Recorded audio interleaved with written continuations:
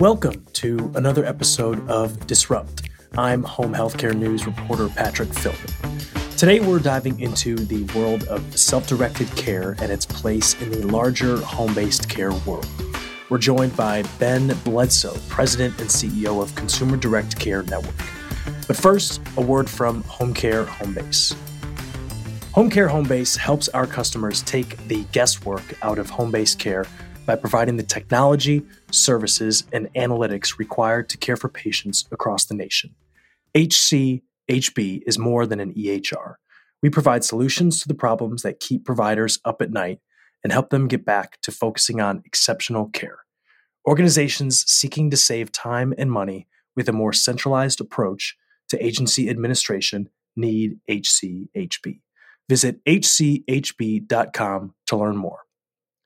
In today's episode, we're going to be chatting with Bledsoe about Consumer Direct, the misconceptions and value of self-directed care, what will change at the company now that Consumer Direct is going public, and the future of home care. Hello, everyone, and thank you for tuning in. On this month's episode of Disrupt, we have Ben Bledsoe, the President and CEO of Consumer Direct. Ben, thanks so much for joining us today. Yeah, thanks for having me. It's a pleasure to be here. All right. Ben, let's begin with your start in home care. Can you give us some insight on what drew you to Consumer Direct in the first place and chronicle this great rise through the organization that you've accomplished? It's been an exciting ride, and pretty proud of my own story, but also really what we've accomplished with the company. So I returned from the Peace Corps and had just gotten married, and essentially my wife and I moved to Missoula, Montana for her to go to graduate school. And I fell in with Consumer Direct Care Network as a caregiver. It was something, I felt like it was something beneficial for the world, something where you could make a difference. And caregiving really kind of stuck with me as sort of one of those jobs in my life that you just kind of relate to and look back to and say, this was really a really great time and a fun job and something that I felt great about. So took on that caregiving job with Consumer Direct Care Network and then found myself being asked to come in and do some office work. Really took to sort of the business side of it as well. So went back to school to finish a master's degree while I was working. And then from there, moved to Arizona with Consumer Direct to help set up our Arizona operations. 3 years later, moved from start our quality improvement department, started taking on other pieces of the business, supervising some HR and risk and some of the companies. And the next thing you know, our owners have decided that they would like to take a step back and put a management team in place, and they asked me to lead that team, and that was a decade ago now. So it was a pretty quick rise in the company, but it's something that again I'm pretty proud of. At the same time, seeing all the growth within that company from the bottom to the top and sort of in and out, I think is really just gives me a different viewpoint of who we are as a company and the culture of where we do work and how we can impact sort of personal care as a whole, self-direction as a whole. And it's just been really, really fun and I think a neat career to put my stamp on this company with. So yeah, there's my story. That's great. That sounds awesome. And before we get further into the conversation, can you explain to our audience what Consumer Direct does as a company? Sure. So Consumer Direct Care Network, we are an in-home personal care provider. And what that means is that we provide activities of daily living or instrumental activities of daily living to people with disability and the elderly. So things like helping someone get up in the morning, bathing, dressing, grooming, out into the community, anything helping people live the life they want. Somebody just like you and I, the activities that we take for granted that get us up and out doing social things and being part of our community are things that we want to help people do every day. And it's something that is sort of hidden and kind of maybe downplayed a little bit, but organizations like ours are there working with Medicaid and MCOs and others to make sure that we support people that need help every day to get out and into their community. So what we do all models of personal care. There are several models here, and so I'll explain a little bit about that because I know it'll come up later on in the interview. I mean, traditional personal care is what most people think of, a pool of caregivers that we're going to send into people's homes. We are the employer, and we hire and fire and schedule and kind of control those group of people. And then there's this other part that's called self-direction. And we do traditional services at a smaller scale. But where we've really made the name for ourselves is in this in the world of self-direction or consumer direction, hence the name of the company. So self-direction comes in a few different models as well. But essentially what the philosophy here is that we want to put that control over the caregiver and that connection and a relationship with the client or their representative. So there's a managing employer in place, whether they're the legal employer or just a managing employer where we can act as the legal employer. But we put that philosophy of, hey, you're the one that know how to best direct this care. You get to recruit and hire and train and schedule the person that's coming into your home. So this idea of strangers coming into your house to do this very personal work that you have happen in personal care now is usually someone that you know or someone that you've recruited yourself, a neighbor, a friend, sometimes a relative, someone in that vein. And we can be there to help as a company, make sure that you meet all the requirements, both the worker and the client, eligibility for services, that you stay compliant with the different pieces that we put in, fraud prevention measures, any number of things is what we do as the company. But in that self-directed model that's really growing fast right now is where we've made a name for ourselves, and we can scale that in a different way. We can afford to pay caregivers a little bit more. It also saves some money for the payers as well. So those are the sort of models, but really it boils down to it. We're helping people with disabilities and the elderly get up in the morning, get out in their communities, get fed, get dressed, do the sort of daily life that we all want to have in a community. And you already touched on it a little bit, Ben, and it's obviously a unique model, but what is the value of self-directed care? Tons of different parts of value, depending on where you are in this network, in this community. So the biggest value of self-direction is in the control that you give to someone receiving services. So a client who wants to be more involved and more engaged in those day-to-day services, or someone that they've assigned as the representative. It could be a mom, it could be another friend that's sort of organizing that care, playing the role of the employer.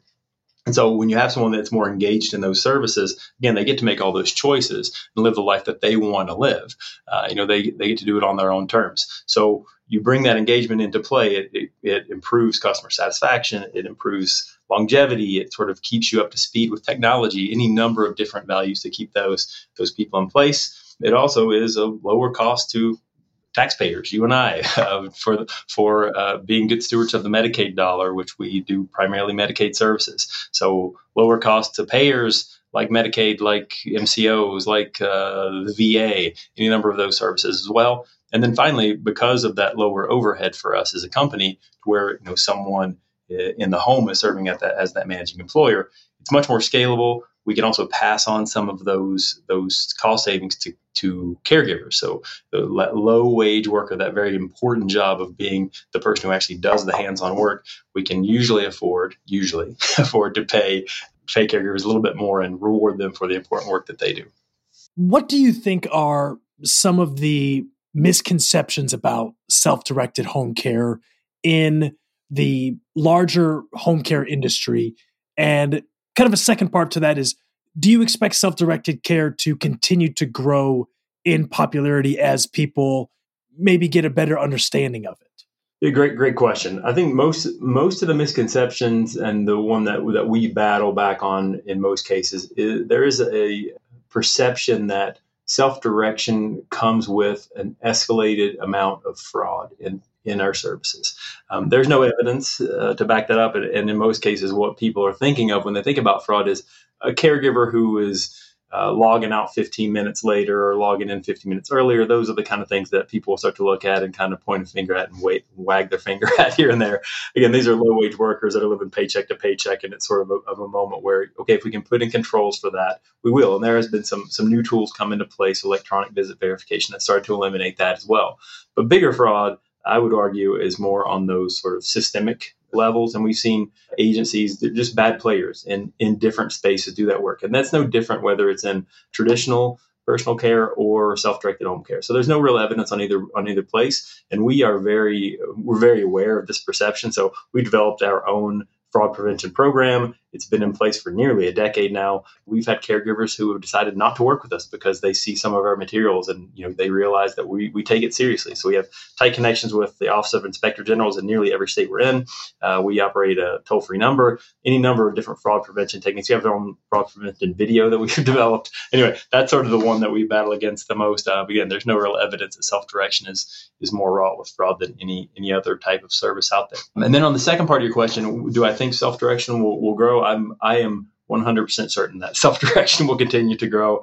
It's been growing at a faster rate than traditional personal care. Well, just as a whole, personal care is going to grow. Where we have an aging population in the U.S., we have emerging needs and sort of this gap in income that exists in the country as well. So the eligibility for those services that are meant for people with disabilities and the elderly and people that are low income. So we know that eligibility will be up there, and then personal care as a whole because of that aging population. Then below that, we have the self-directed world that's grown in popularity and taking up a larger piece of that market share of personal care. And so we see that over and over again. I can point to it on many of the charts and KPIs that I look at, customer satisfaction being number one. We do all models of service, and every single time self-direction has higher satisfaction scores than traditional services. And that I really believe that comes back to that engagement of the client, the connection between caregivers and clients as well.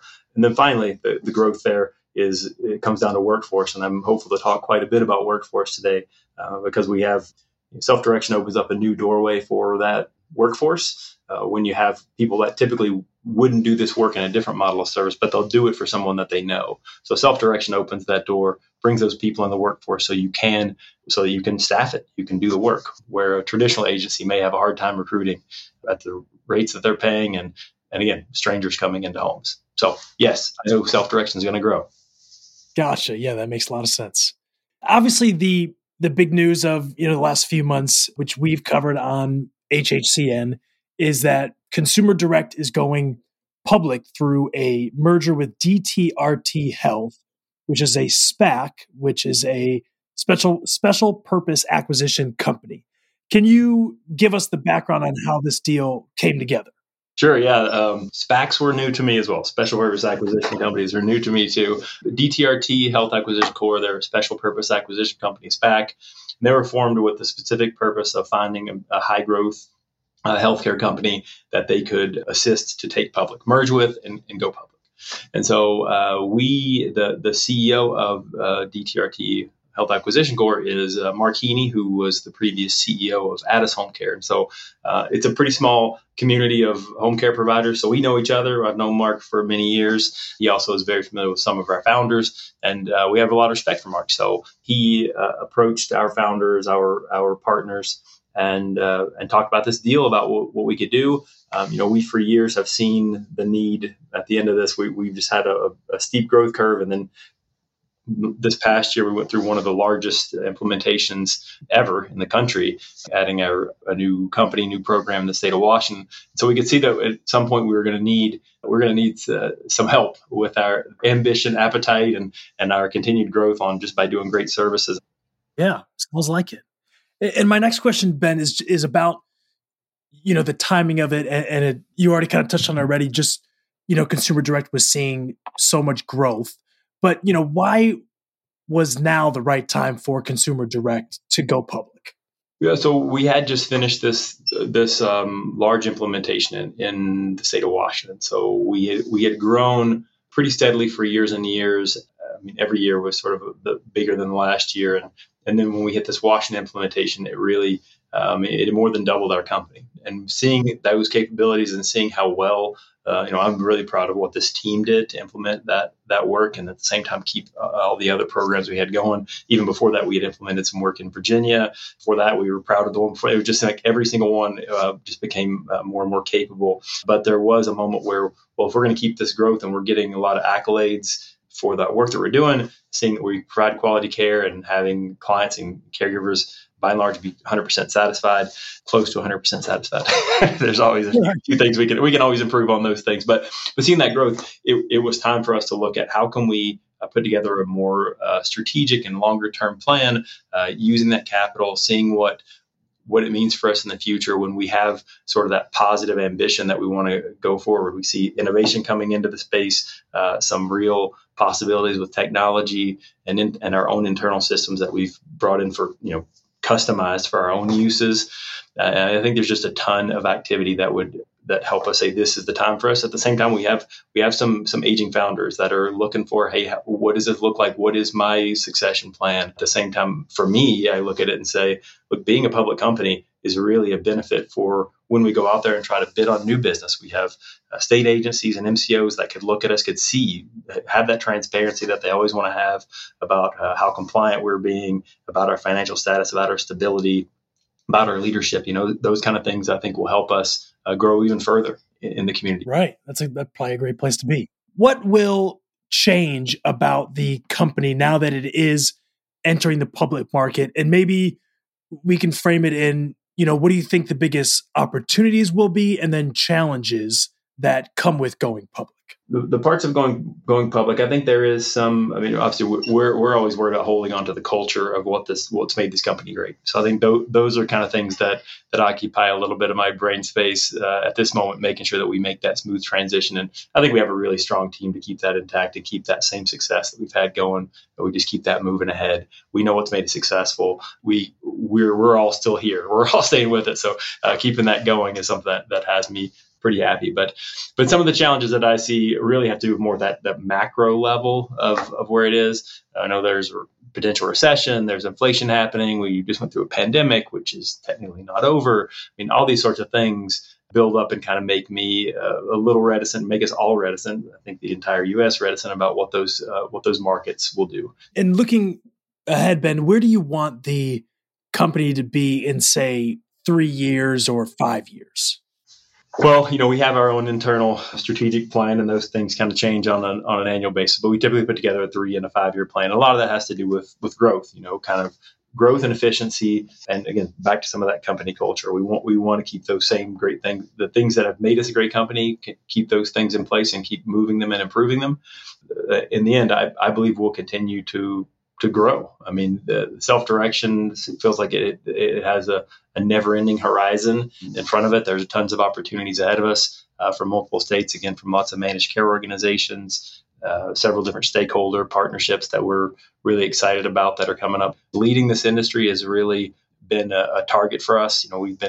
We looked at some of our larger competitors and we look up to them for a long time. So seeing them, learning from them, and seeing where we are, and now we've been a leader for quite some time, and in this case, we want to be the leader in self-direction. I think we are right on track to hit that right around the corner. So, that's really where I see us continue to be public, continue to be a little bit more of that acknowledged leader, the one that others maybe look up to. Those are the kind of places we want to go. But again, super proud of where we are today. I can't imagine what this team's going to be able to accomplish in the next 3 to 5 years. Been zooming out a little bit, and whether it's in self-directed care specifically or home care at large, what do you think are 1 or 2 problems that need to be fixed in the near-term future? Yeah, another great question. My number one within our industry has to do with workforce, has to do with caregivers. I think caregivers do physically, emotionally, and mentally challenging work. Like I said, I did this work myself. It is very hard, but it's extraordinarily important. So having them do this hard work and then being asked to take on new pieces of technology or delegated tasks, all these sorts of things that we're asking people to do in their homes, that's great. It offers a way for people to stay in their homes, opens up that ability for those relationships to stay intact, for natural supports or perhaps become paid supports. All those things are great. But in the end, these are folks that are making wages that are verging on poverty wages. We're below or competing with fast food and retail, and nothing against fast food or retail, but this is work that is a little more integral to someone's day-to-day life. So working with states, and I've seen in the last year, I've really been happy with seeing different states and MCOs addressing this issue of rates that are paid to agencies like us, which therefore become larger wages for caregivers. So working on that recognition for caregivers, both financially, but also just in a respectful way, in the U.S. as a whole, seeing this as a career, seeing it as a valuable part of a care team, seeing it as something to celebrate, a work to celebrate. And that's a problem I see within our industry, is trying to make sure that you secure that workforce, and those grassroots people they receive the respect and the benefits that they should. It is a hard job, and so trying to get that taken care of is sort of number one. Again, seen lots of response since the pandemic. I think it kind of brought that to the forefront.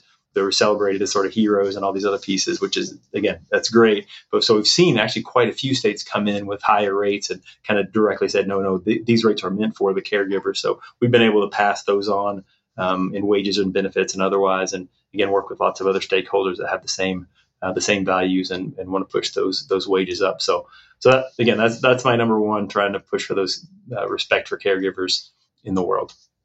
Definitely. Absolutely. And then finally, do you have any prediction for whether it's healthcare generally or home care specifically that you'd like to share that's just been kind of on top of mind for you recently?